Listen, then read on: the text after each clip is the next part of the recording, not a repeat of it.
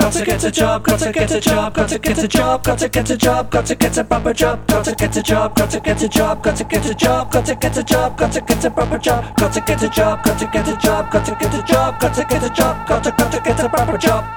I've got one! It's still locked down, it's very hot outside. I think it's gonna be the hottest day of the year.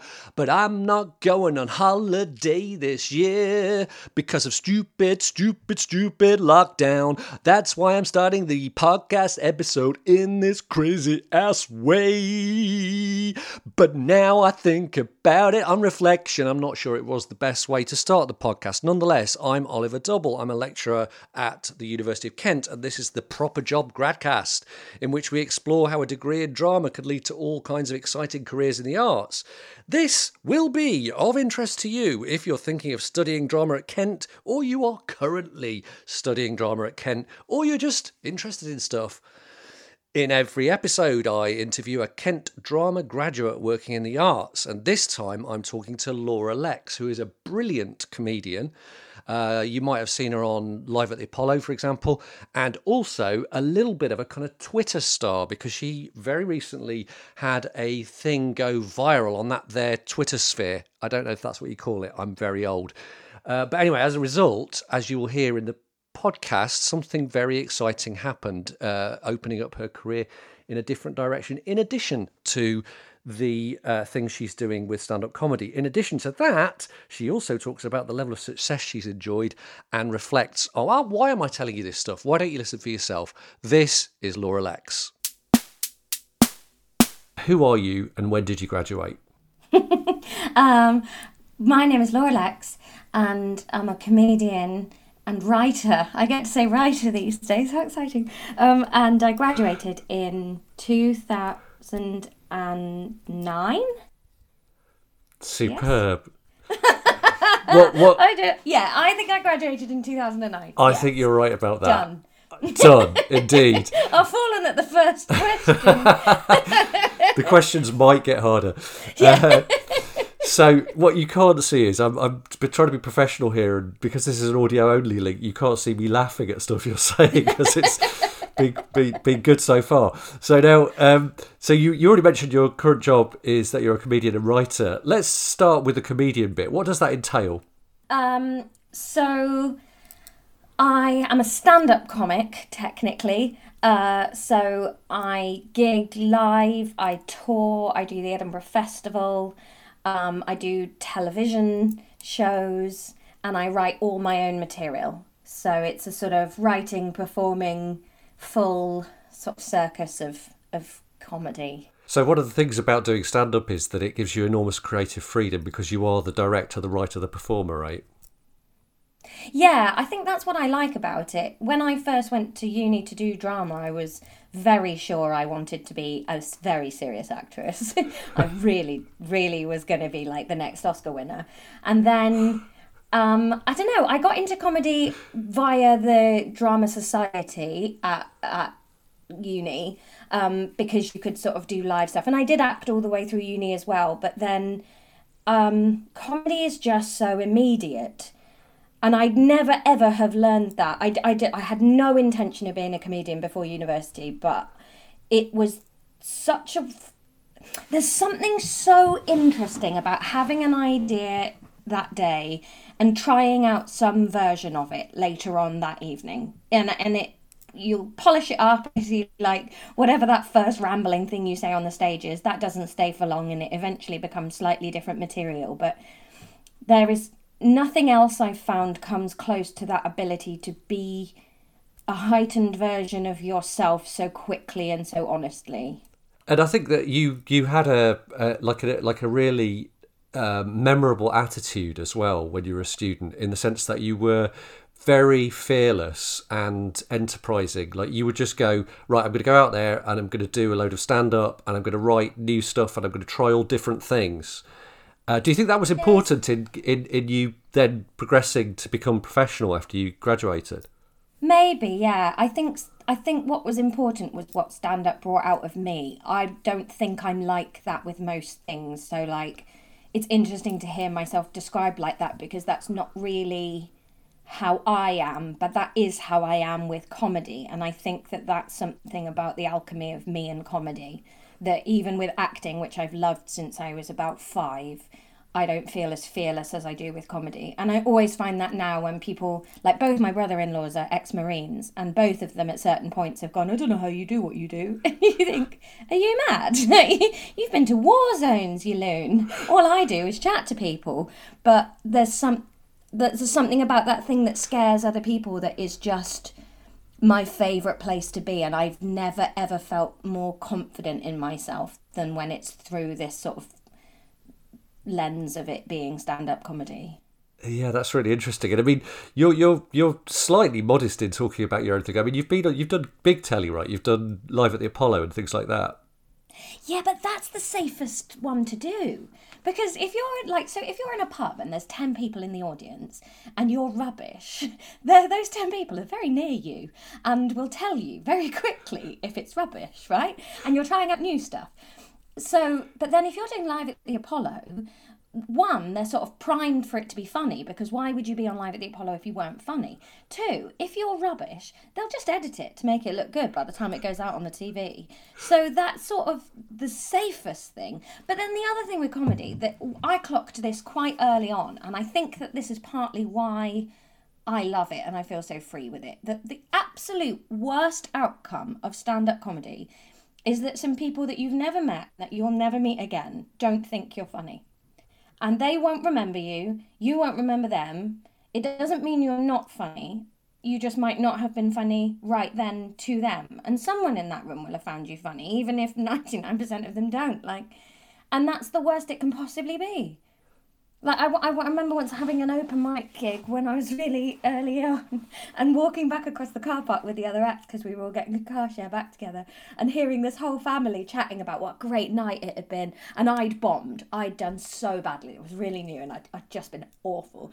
And we were walking across the car park and this family and the dad just went, oh, that was really good, wasn't it? Shame about the girl one. And then the whole family just made these sad noises. And you think, well, that's as bad as it can be now. They didn't then hound me for years, making sure I never had a career. I just wasn't funny that day. Yeah, and if they saw you now as well, you know, they would have a completely different opinion anyway. Yeah. And they wouldn't remember that I was who I was before. Like, yeah, I think I like that part. I like the anonymity of the early days of stand-up. I mean, the other thing you mentioned is you're now a writer as well. Do you want to tell us a bit about that? So this has sort of been a new spin on my career, and it all comes through comedy, really. I was idly tweeting some nonsense about fantasizing about being married to Jurgen Klopp, and it went very viral on the internet. And then next thing I knew, I was in meetings with publishers and literary agents, and suddenly I had a 2-book deal. So I've actually written the Klopp book. That is gone now to the typesetter. And is published in September, and then the second half of the deal is to write any novel I want to write. Oh my God, that's amazing. Yeah, it is.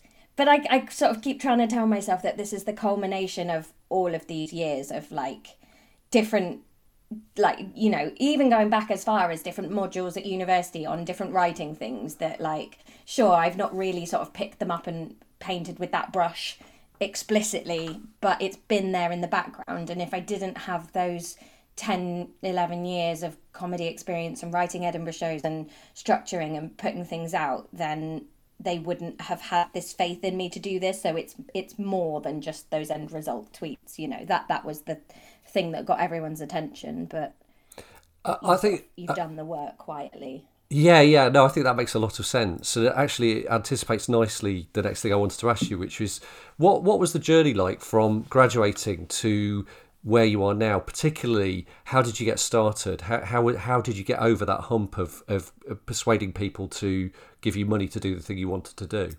It was really slow for me. So when I first left uni, I sort of bummed about for a couple of months. There was about 5 months where I was sort of gigging from Canterbury, and I went abroad for a couple of months. And then when I got back, I actually got a job in sales, which was another thing that weirdly having a drama degree was a massive boost for, because my boss told me they only hired me because of my drama degree. And for 2 years, I worked in Canary Wharf as a salesperson for a search engine optimization company, and we made video content. And so it seems like such a different lifetime to me now, and so weird that I did that, like the suits every day, and they're going down to South Quay. But they said to me at the time, they were like, we can teach you the tech side of this, but we can't teach you to be outgoing and a person people want to talk to. So they tended to hire drama students for the sales positions and then teach them, there was no point hiring someone with the tech degree because you couldn't teach them to be gregarious, which I thought was quite interesting. So I did that alongside getting going in comedy, and it was all right. Like, it helped me. That was a fairly decent wage, that job. So I earned enough that I could kind of gig in London, and I'd gig outside of London on weekends and when I could. And I had a nice enough position in that company that I could take a month off in August. I took all my annual leave in August and went up to do the Fringe. But basically I was just exhausted permanently for those 2 years, because I'd sort of work from 8:30 till 6:30, run out and do whatever gig I could, and then sort of crawl back into bed. And like, obviously the open mic circuit's so intoxicating that you're out drinking and mixing with all these comedians and other people that you're meeting. It's really fun. And then after a couple of years of that, I moved down to Brighton.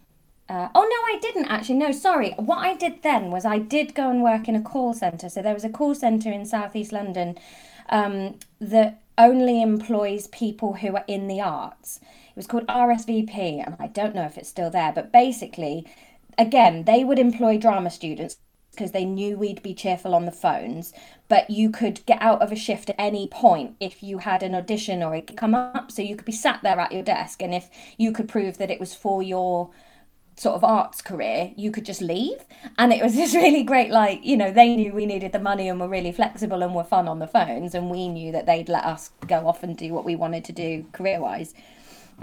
So that sort of bridged a gap, and I did some temping, because with comedy you sort of start getting paid quite slowly, so it's sort of 20 quid here and there, or cover the petrol, 50 quid there. So then I moved down to Brighton and got a couple of part-time jobs so that I could slowly phase them out as the comedy money grew.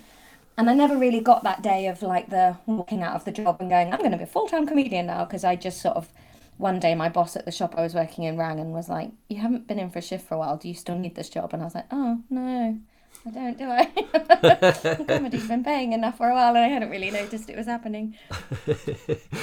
Thank you. That's really interesting. So you've sort of alluded to a couple of things, but what did you get from your degree that sort of set you up to do comedy? I mean, you mentioned the confidence thing and you mentioned writing. Was there anything else that you did in your degree that kind of helped you once you went on the path to becoming a comedian? Just the whole thing. Honestly, without the degree, I wouldn't be a comedian. I don't. Obviously, I'd have found something else to do. I'm not saying I'd be in the gutter, but I would never have discovered that stand-up was something I could do, and I wouldn't have discovered that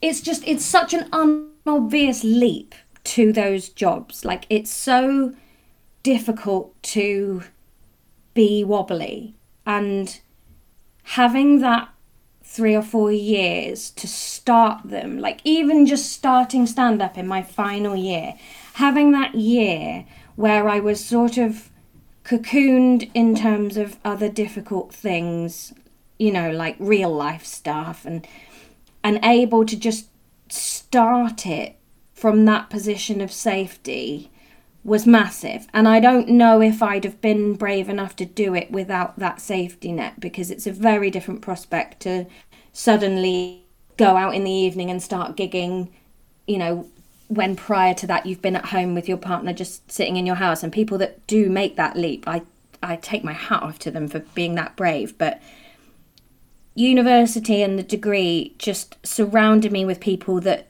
didn't question why you'd give it a go. And I don't know if it would have taken me much longer to for that sort of bravery to occur to me on my own, I think. Yeah, that makes a lot of sense, and it's interesting because talking to different people who've graduated from the Kent drama degree, who are in very different jobs, it's really interesting how sometimes they'll talk about things they did in as part of their degree that you'd think, well, why does that make a difference? So, somebody talking about studying Shakespeare, who's now a magician, that kind of thing.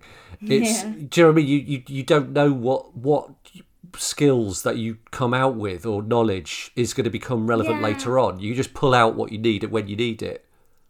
Absolutely. And just the breadth of, at the moment, obviously comedy is paused because of coronavirus, so there's no live gigging. And then when I was at uni, I did a module on restoration theatre, on, the closing down of all the theatres during Cromwell.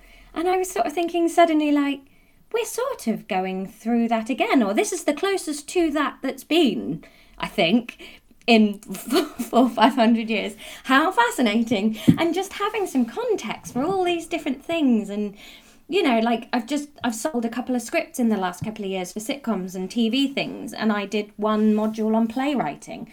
But just that confidence to give it a go, that the idea of putting a script together isn't a completely blank space in my brain. The fact that when I had an idea for characters, I could just sit down and start drafting it instead of, first of all, having to spend 3 hours looking at what scripts look like and how that works. That is invaluable. And the way you can sort of switch between lots of roles. So, you can be an actor, you can be a stand-up comedian, and then in your next lesson you're the director, and then in the next one you're doing some sort of dance-based devising thing. Just having a quick go at all those different roles is really great for the sort of life where you are doing a different thing day in, day out. Yeah, that makes a lot of sense. So I have one more question, and it's this. What would you say to people who say that a drama degree won't lead to a proper job? Why would you want a proper job? That's a Why good would question. you want to get paid for doing something that you love that's brilliant? What do you mean by proper job? Do you mean a boring job? A drama degree will let you pay the rent. I just bought my first house on the money that I swapped for jokes. Do you know what I mean? Every penny that I paid for this house with was from telling jokes or making people laugh or entertaining people. I've lived off this career for 5 years. I don't have a trust fund. I'm not one of those people that lived with their parents while they got going. I still owe all my student loan money. Came from a builder and a teaching assistant. Was the first person in my family to go to university, and I wasted it on a drama degree. And it's been great. By proper job, I'd love people to question what they think they mean by that and why they don't think the arts is proper. What about the fact that most people watch Netflix and Netflix is the arts but just called something less wanky? What don't you get about that?